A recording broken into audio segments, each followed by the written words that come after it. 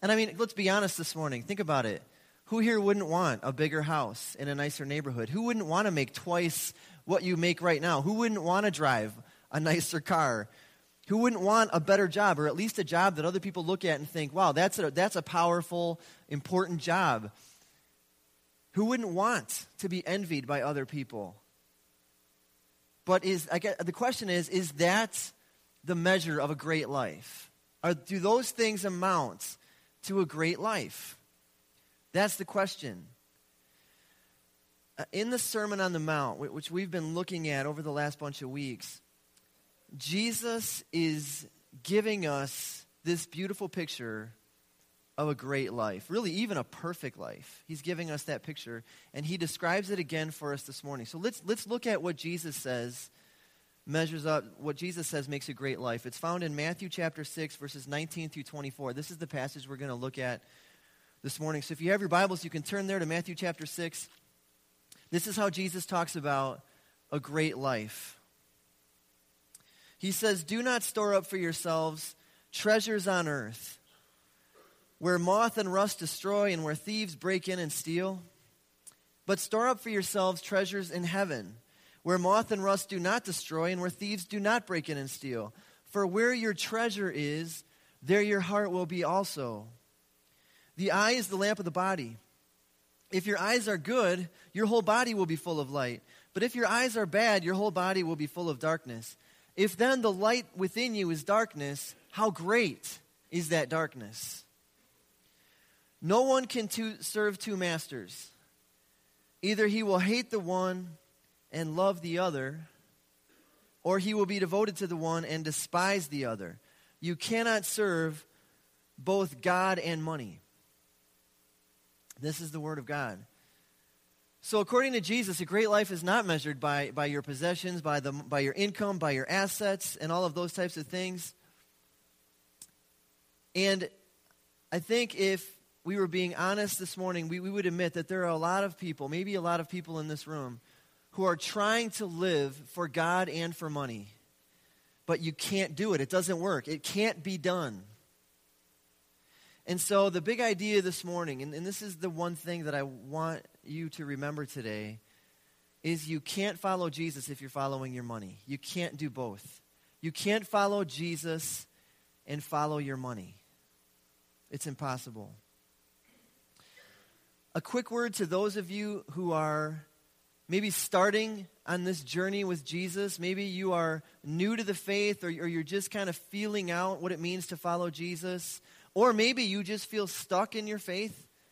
You feel like God isn't moving in your life. You feel like you're going through a dry spell. Or maybe you're just not enthusiastic anymore about what God is doing in you and through you. Why does that happen? Why do people stop growing in their faith? I'd like to offer you an answer this morning. Jesus told a parable once about a farmer who was sowing seeds. Many of you are familiar with this parable. A farmer was out in his field sowing seeds. Some seed fell on the rocky ground. Some seed fell on the good soil. Some seed, the birds came and they ate it. And some seed, we're told by Jesus, some seed fell among thorns. And Jesus said that seed, it grew up, but the thorns grew up as well. And so in other words, the person who heard the word of God, they started growing in their faith. They started growing, right? But then something happened, and they stopped growing. And here's what Jesus said happened. This is from Mark chapter 4. The worries of this life, the deceitfulness of wealth, and the desires for other things came in and choked the word, making it unfruitful. So if you do not seem to be experiencing abundant spiritual fruit in your life, or you feel stuck in your faith, or you feel defeated, the reason is that the worries of this life and the deceitfulness of wealth and the desires for other things have come in your life and crept in, and it's choked the word of God. It's suffocating your spiritual growth. That's what's happening. According to Jesus, you're trying to serve God and money. And that's a big reason why people stop growing in their faith. And Jesus' point, I think, is that unless your treasure is more of God, then you are serving something else. You are in bondage to something else, and that thing might be money. And the reason that happens, the reason we end up serving money and living for money is because we have believed a lie.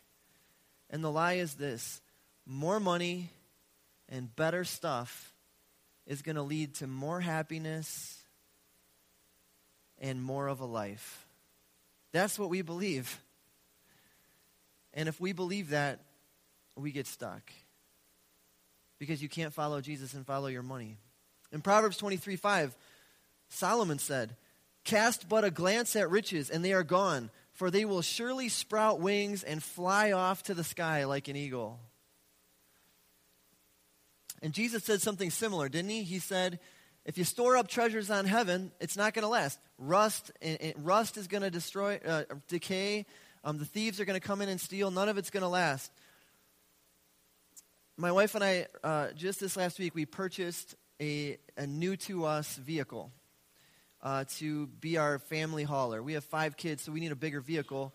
And back in 2010, we had purchased a 2001 big suburban SUV, Yukon XL. And in 2010, it was only 9 years old, had a little over 100,000 miles on it. It was in don't show that yet. I'm getting to that in a minute. It looked so nice. It was in really good shape, and it didn't have much rust on it. It ran great. We had to put a little bit of money into it, because it was used, but the interior was so clean, and it was so nice. I wish I could show you a before and after picture of the interior, because today there are 3 door panels missing. There are tears all through the leather on the seats. You can see through it to the metal on the driver's seats. It's just trash. There's stains everywhere on the upholstery. And incidentally, my wife drives it more than I do. And so it has been in a few minor accidents. Some of you may recall this happening in the church parking lot last October. That wheel is supposed to be attached to the truck, but it's not. And so anyway, long story short, we've had this truck for 8 years, 100,000 miles. We've put over 100,000 miles on the truck. It's just time to get a new truck. And I was thinking as we purchased this nice, newer, we got another one of those because my wife really likes them, and they're big enough for us and everything. And I was just picturing it, growing wings and flying away, never to be driven again. Just like Solomon said, because someday that will happen. Doesn't matter how nice it is right now, someday it's going to be a piece of trash, that truck. And that's true of everything we own. Everything we own, no matter how, your house, your cars, your money, it's all going to be gone. You know why? Because sin has produced a curse. Sin has cursed this world. And everything in this world is subject to decay. None of it's going to last. It's all God's anyway. Every good thing that you have is a gift from God. There's no reason to hang on to it. No matter what you do, you'll never preserve it. Because it's just not going to last. It's all subject to decay because of sin.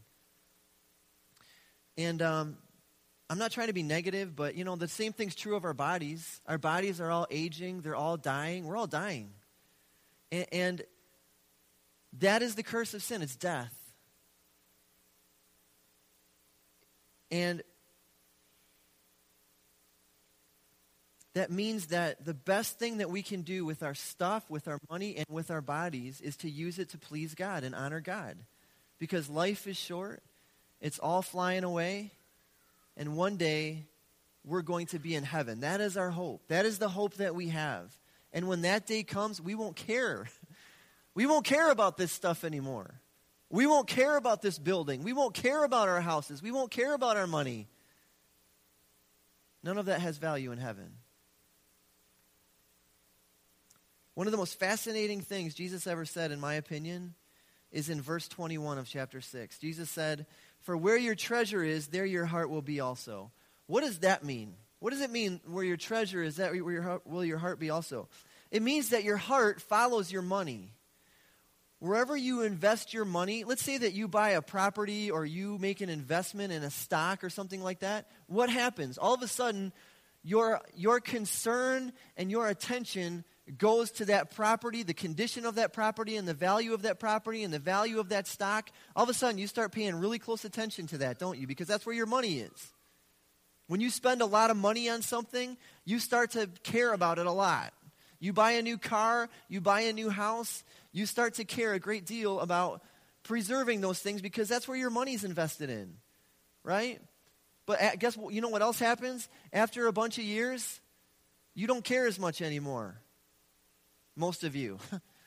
Because things happen. You have an accident, it breaks down. It's not, the value's gone down. You know, I'm going to replace it anyway, so who cares anymore? That's just how we live. And this is an incredibly practical teaching because if this is true, that where your money goes, your heart goes, then if you want your heart to change, if you want to experience spiritual growth in your life, then guess where you should start investing your money? Into the kingdom of God. Because once you start doing that, you're naturally going to start caring more about heavenly things, according to Jesus. That's how our heart works. Your heart and your money are tied together. Your money is a spiritual issue, Jesus is saying. A couple weeks ago, we talked about the heart. And Solomon said about the heart in Proverbs 4:23, this will be familiar to many of you. Above all else, guard your heart, for it is the wellspring of life. Your life comes from your heart. You live out of the things in your heart. So if your money and your heart are tied together, then the way that you spend your money, the way that you give your money, the way that you save your money, all of that affects your heart and your spirit and your ability to relate to God rightly. All of that is tied together. So if I asked you this morning, hey, what do you think is God's biggest competition for your heart? What is God's biggest competition for you? What is he competing with? According to Jesus, it's your money. He's competing with your money and your stuff. It's like Jesus is saying, you can't follow me and follow your money. You can't serve me with your whole heart until you stop serving your money. Because for many people today, their money owns them. It's not the other way around. And the fact is, God doesn't need our money. He doesn't need our money. He owns all of it. But God wants our hearts. He wants our affection. He wants our devotion and our allegiance. Because that's what's best for us. And he knows that our hearts are tied up in our money.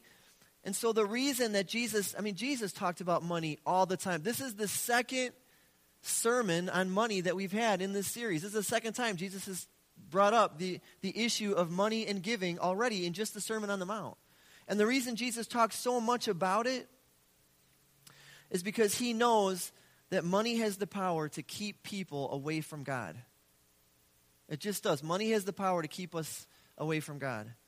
And do you know what that means? It means that money is a spiritual subject. It's not some separate category of your life that you can, okay, here's my life with God. Here's my life, following God and being part of the church. And then over here is my financial life. No, that's not how it works.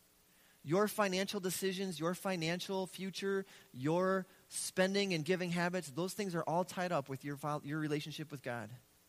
That's what Jesus wants us to understand. It's all goes together. And so Jesus gives us an illustration in verse 22 to 24. He says this, the eye is the lamp of the body, and if your eyes are good, your whole body will be full of light. But if your eyes are bad, your whole body will be full of darkness. If then the light within you is darkness, how great is that darkness? Now, if you're like me, you probably hear this verse, these couple verses, and you're wondering, what is that doing there? I don't understand that. And I didn't understand it at first either. When I first started reading this passage a long time ago, it's like, well, first he's talking about treasure, then he's talking about our eyes, and then he's talking about money again. What's going on here? Did he change the subject, or what's this all about? Now, the Bible will often use our eyes, our physical eyes, as a metaphor to describe our heart, to describe our life or our identity. And that's what Jesus is doing here. So the connection is that people who love money and who have this strong desire and ambition to make more money or to have nice things are blinding themselves spiritually. That's what they're doing. They're blinding themselves spiritually. A preoccupation with making money and getting nice things darkens people spiritually. It actually confuses their identity. It confuses their understanding of God. It keeps them from seeing God's activity. It keeps them from hearing and discerning the voice of God. So if you're a person, again, we said this already, but if you're a person who feels like I haven't heard from God in a while, I feel like God is distant, it could very well be that you have a preoccupation with money. And that doesn't necessarily mean you're making a lot of money, okay? Rich people and poor people struggle with this. Rich people struggle with protecting all their money, and poor people struggle with getting enough money. But they're both preoccupied with money. Middle-class people are not immune to this either. We're always comparing ourselves with rich people and saying we don't have enough. We look down on people who have less than us. We are all affected by this. And so when God is not your first love, you cannot see clearly anymore, spiritually speaking. That's what Jesus is saying. Your eyes are spiritually dark. Your heart is spiritually darkened. Now, one of the questions we really have to wrestle with this morning is how can I know? How can I know if I'm seeing clearly or not? How can I know if I'm storing up for myself treasures on earth or if I'm storing up for myself treasures in heaven? How can I really know? Because, this is hard to see in ourselves, isn't it? Jesus said that once. He said, if you have greed in your heart, you need to watch out. You can't even see that on your own. So I want to give you a couple examples. One of the examples comes from the clip that we watched earlier. And it's this. If you choose a job for the money, because you get more money, right? Many of us have chosen jobs before because we got a pay increase. Isn't that true? But if that's the only reason you chose the job, you didn't think about what doing that job would do for your character. Maybe you didn't think about what that job would do for other people, how that job might help or affect other people. Maybe you didn't think about what that job would do for your family. All you thought about was what that job would give you in income and status, just like the guy from the movie clip, right? That is a person who has his eyes are dark. That's what that is. He is darkened. His heart is darkened. He can't see clearly. He chose that job for the wrong reason. I'll give you another example, and this is probably a bigger one. Your eyes are spiritually dark if you never talk with other people about the way you spend and give. If you never talk with other people outside your household about your income, your giving habits, your spending habits, all of those types of things, then something's not right. And I want to give you a picture of this, okay? I want you to picture this scene with me. You're sitting in your small group, all right? You're sitting in your small group, and it's time to pray. Maybe you're at the end of getting towards the end of your time together as a group, and your small group leader says, okay, everyone, let's spend a few minutes praying together, right? So does anyone have any prayer requests? And someone in your group raise their hand and says, yeah, I got a prayer request. My wife and I need help with our finances. We have plenty of money. That's not the problem. It's that, actually, we make about $60,000 a year, okay, gross. We make $60,000 a year, and we recently got our giving statement from CrossPoint. And this isn't a true story, by the way. Just a, case scenario. And it turns out we only gave $2,000. I could have swore we gave more, but we only gave $2,000 last year to the church and to anyone. And we just sense that God wants us to give a lot more. But we're not sure how. because we're living within our means, but we're living like right at the top of our means, and we're just not sure where to make room for more give. I mean, it's going to be a sacrifice, and we're not sure what to cut out. So we actually brought a copy of our income or a budget, and we were just hoping we could go through it with you guys tonight, and maybe you could help us, just see some room in our budget and maybe where we're spending too much and where we could cut back and things like that. Now, first of all, I'll bet that's never happened in your small group. But if it ever did, if ever a couple said that in your small group, I can guarantee you that God is working in their life. I promise you, God is doing something in their life. And they might be the most spiritually mature couple in your small group for them to say something like that and to go out on a limb and to put themselves out there and to ask for that kind of help and to be transparent. I mean, in our small group, we talk about a lot of things. We talk about our needs. We talk about our failures at times. We talk about our struggles. We need prayer for this and that and the other thing. We just don't talk about this that way. And so I want to ask you this morning, who have you invited into your life to even look at your finances and to ask, hey, am I okay here? Do you see any sacrifice in the way that we're living? Do you see any greed in the way that you're living? Because let's be honest, we can't see greed in ourselves. We just can't.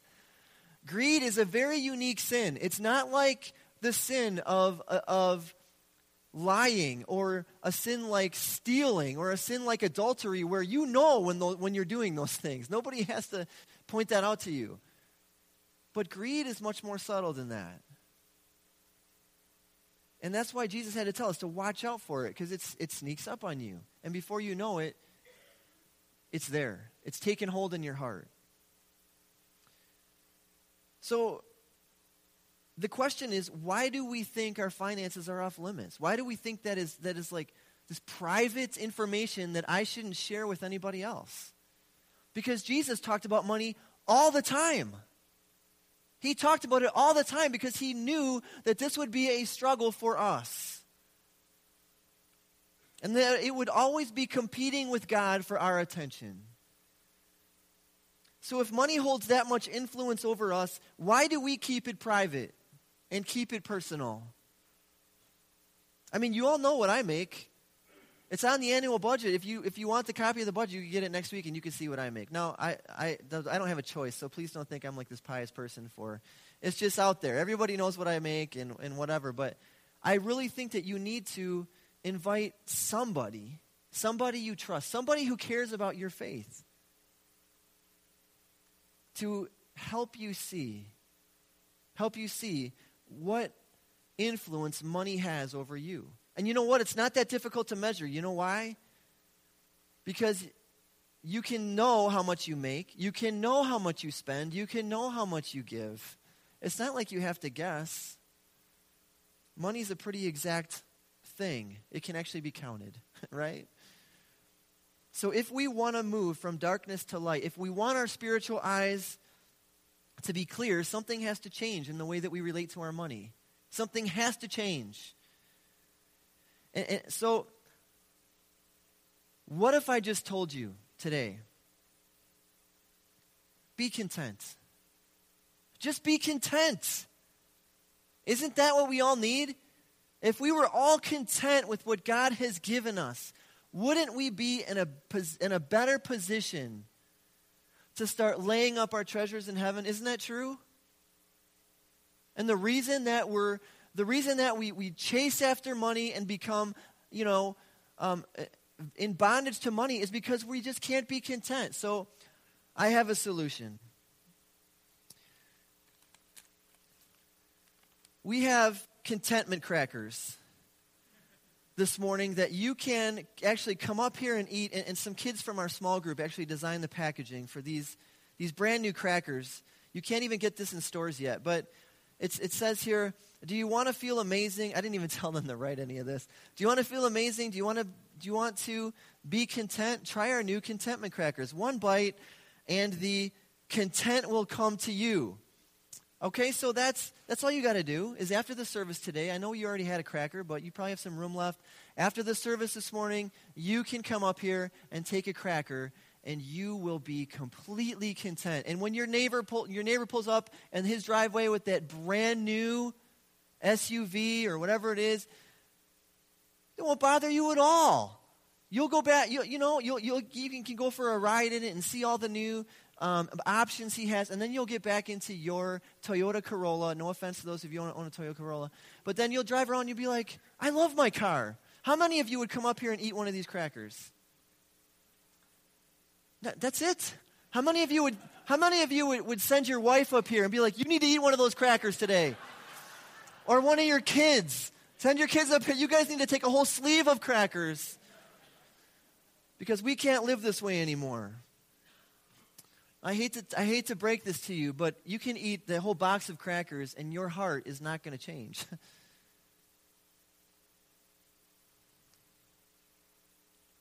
However, I have good news. I really do have good news today. Your heart can change. Your heart can change. And here's what has to happen. And this is so simple. You have to want Jesus more than you want money. That's really it. You have to want Jesus more than you want money. Now, how does that happen? How does that happen? You have to see something with your spiritual eyes that you never saw clearly before, or that you didn't see clearly before, or that you need to see afresh. And so I want to share a couple verses with you this morning. Deuteronomy 7:6. God is speaking to the Jews, but we know that this promise is for us as well because of what Jesus did. This is what Jesus said, or this is what God said to his people. The Lord your God has chosen you out of all the peoples on the face of the earth to be his people, his treasured possession. Okay, that's how God looks at you today, as his treasured possession. There's a couple verses in the New Testament, by the way, that say the same thing. In 2 Corinthians 8, verse 9, the Apostle Paul wrote, "For you know the grace of our Lord Jesus Christ, that though he was rich, yet for your sakes he became poor, so that you, through his poverty, might become rich." Now let's think about Jesus for a minute, because both of those verses are about Jesus. Jesus did not store up treasures on earth. Okay? He worked hard, he made a living, he supported himself, but he did not store up treasures on earth. He poured himself out on people instead. He gave everything he had. In fact, he was born into poverty, and he didn't try to climb his way out of poverty because he wanted to identify with poor people. And that's what he did. That's how he lived. He lived a very simple life. He never made a lot of money. He never traveled far from home. He never wrote a book.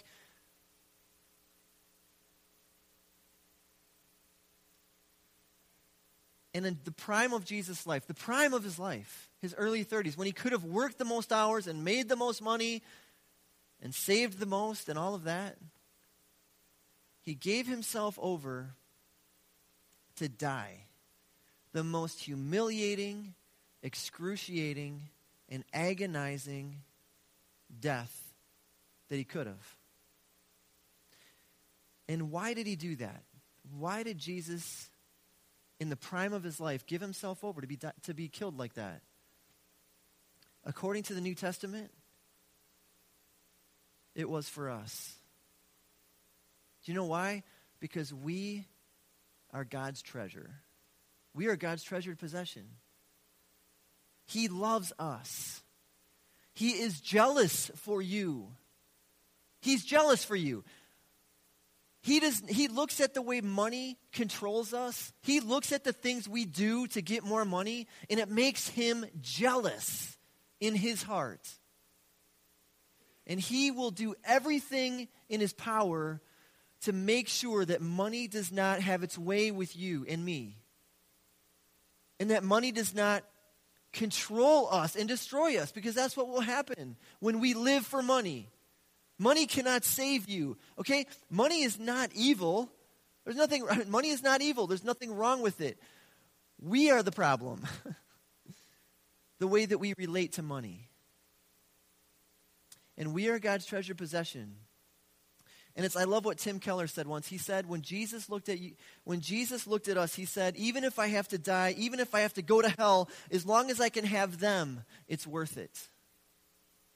Because we are God's treasured possession.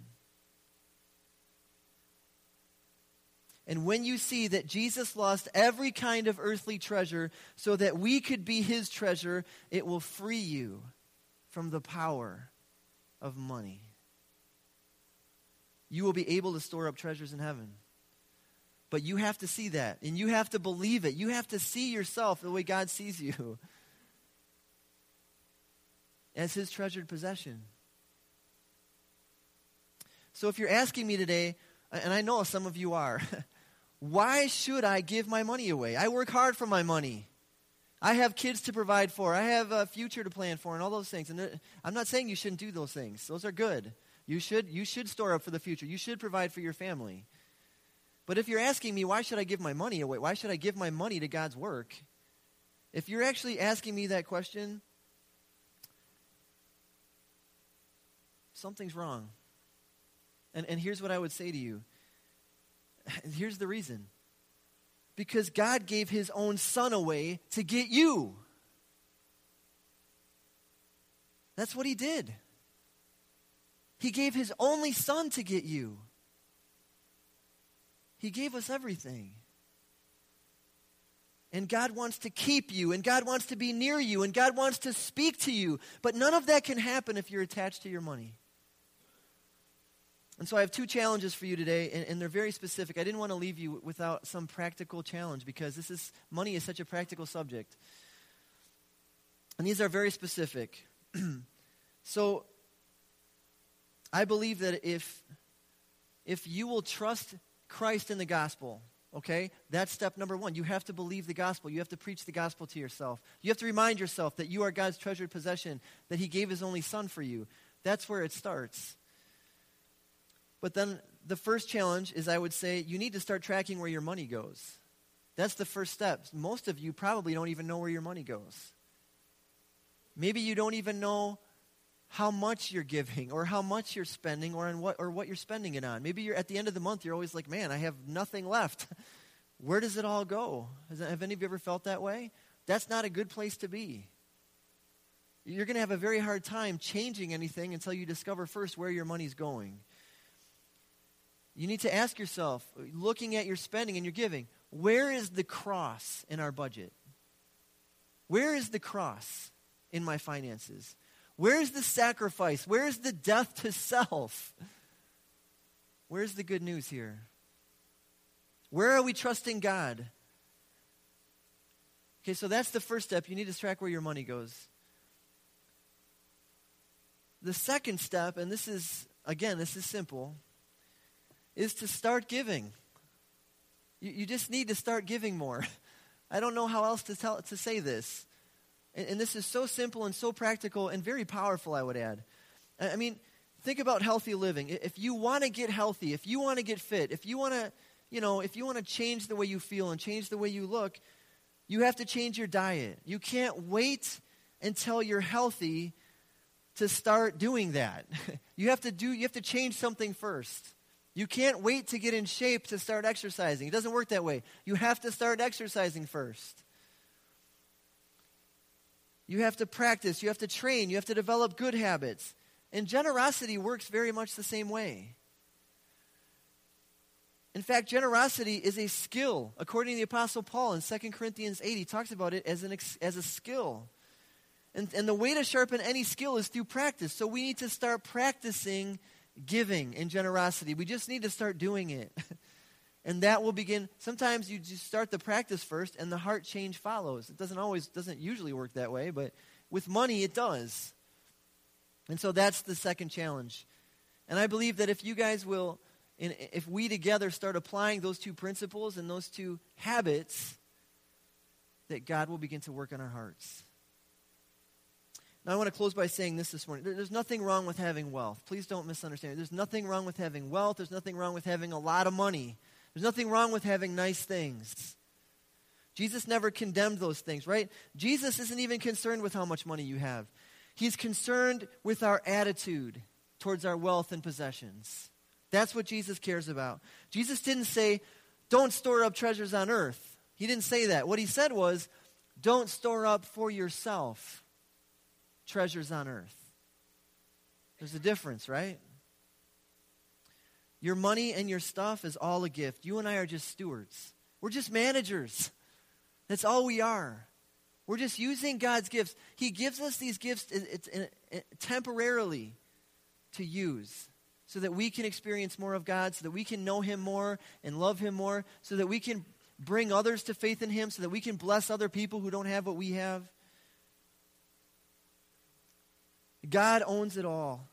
And he has entrusted each one of us with all the things that we have.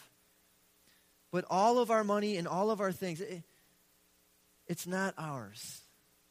It's his. And if that's true, then you need to take care of yourself and your family. And then use everything God has given you to bless other people. And give God the glory and praise. Store up for yourselves treasures in heaven, where rust and moth do not destroy, where thieves do not come in and steal, where God keeps us near him without fear, without anxiety, without worry, forever. A couple of things I just wanted to update you on because we talked about them last week. Linda, the lady, I forget her last name, but she's the lady that fell on the ice last week. And we told you she broke her tibia right above the kneecap. And so I just want to give you an update. We were able to talk to her this last week, and John and Diane visited her a couple times, I think, and have been keeping tabs on her. They didn't have to do surgery, so we praise God for that. But she is actually staying at, they assigned her to the Village at Manor Park right on Beloit and 84th Street. She's going to be there for the next 6 to 8 weeks. She's got a splint, and they have to do some physical therapy and stuff, so she's going to be there for a while. So if you would like to just reach out to her and just say, I'm praying for you, I just want to encourage you, please let me know. She would love to hear from us. If you want to stop by and pay her a visit just to encourage her, she would love that. That's not something that just the pastors get to do that. I really love doing that, and the other guys do too. But if you would like to do that, it would really mean a lot to her. And I know most of you don't even know her because she's only been coming for a few weeks. But anyway, I think that would mean a lot to her. Also, Courtney and Andrew Peterson had their baby on Friday on his due date, and his name is Kobe Brooks Peterson. He was born at 9:37 a.m. on Friday. He is 8 pounds, 5.5 ounces. And I don't know if they're still in the hospital, but you guys can encourage them if you want to reach out to them and encourage them. And we're just praising God for a healthy baby for them. It's their first child, so their lives about to be turned upside down. And we're excited for them. We're excited about that. That's not a bad thing. It's a good thing. They're coming home today. That's good. So that means probably there were no complications. So a couple other things we want to bring to your attention. Easter is 4 weeks from today. 4 weeks, that's it.